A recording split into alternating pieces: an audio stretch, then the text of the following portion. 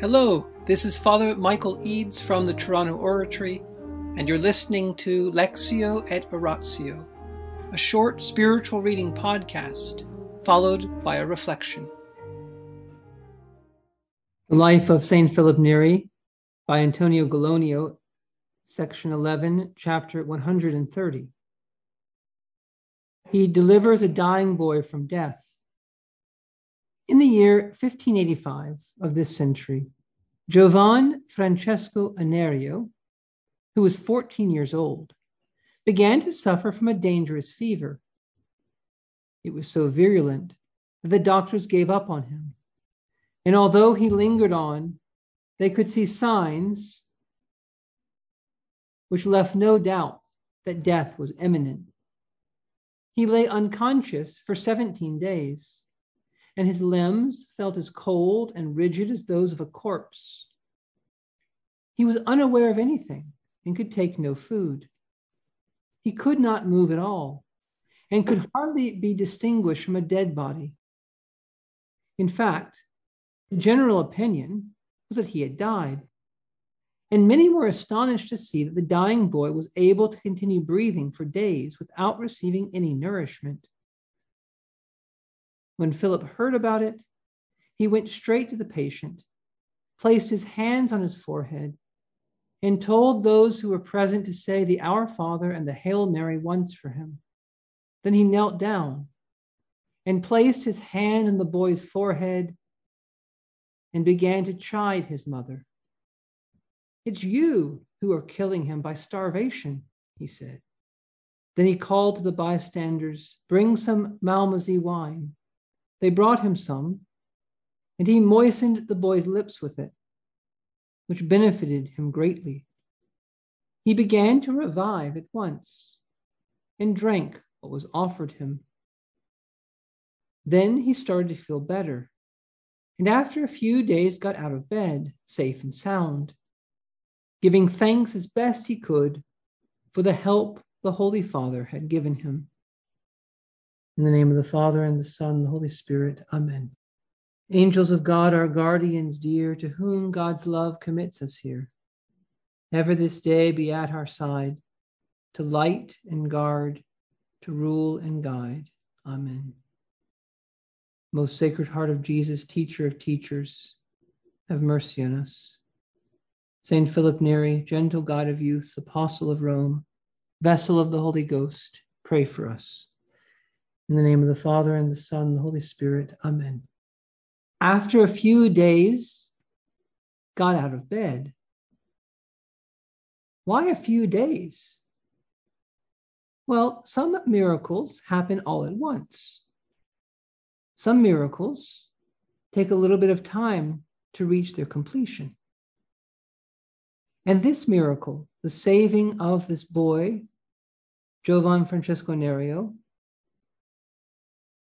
happened at once in terms of him, the fever disappearing, but it took a few days for the boy to get his strength back. This is partly explained by the fact that he hadn't eaten anything in 17 days. The boy was in a very weakened condition physically. And so it took a few days of nourishment, it took a few days of getting fluids in him for the malnourishment, the lack of food to be overcome. That's part of the explanation.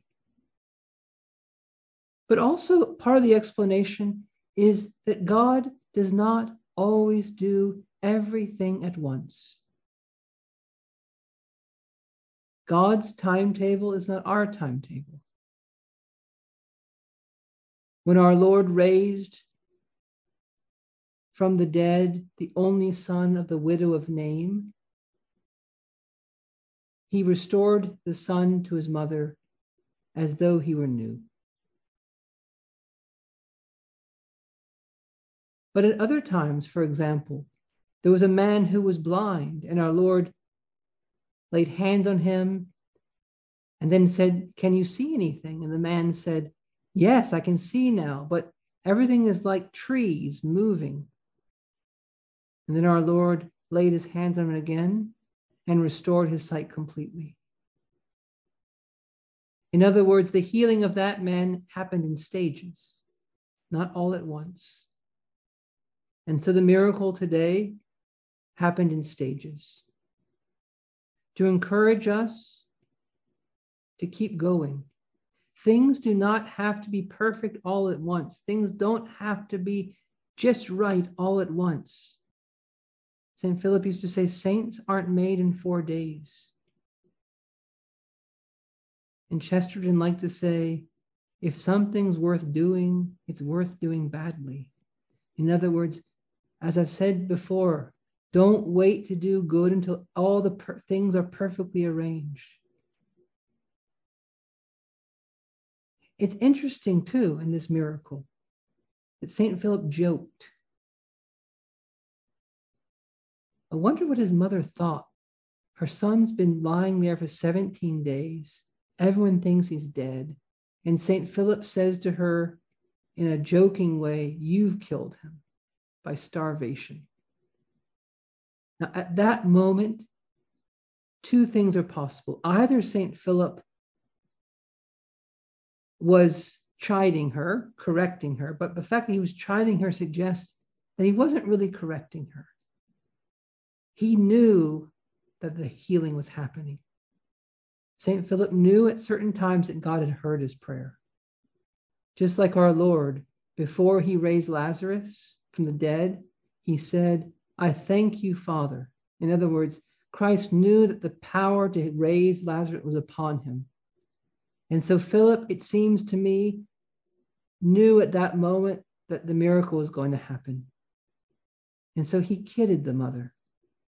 He broke the sort of tension of the moment. People must have kind of laughed. And so it's very important in this imperfect, fallen world that we can laugh at ourselves.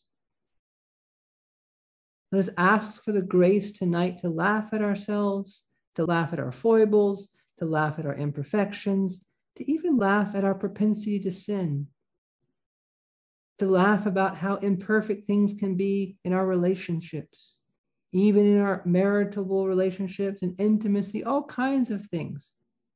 They're kind of actually funny. Things are not perfect. They happen in strange ways. And it's very important to have the grace of being able to laugh, to see the incongruity of things.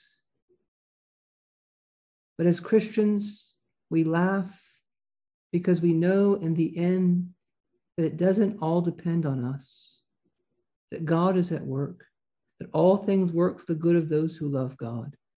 And we may be imperfect, we may stumble towards holiness, but the Lord of glory is guiding the whole process. He will protect us. He will sanctify us. He will work out things in his time. In the name of the Father, and the Son, and the Holy Spirit. Amen.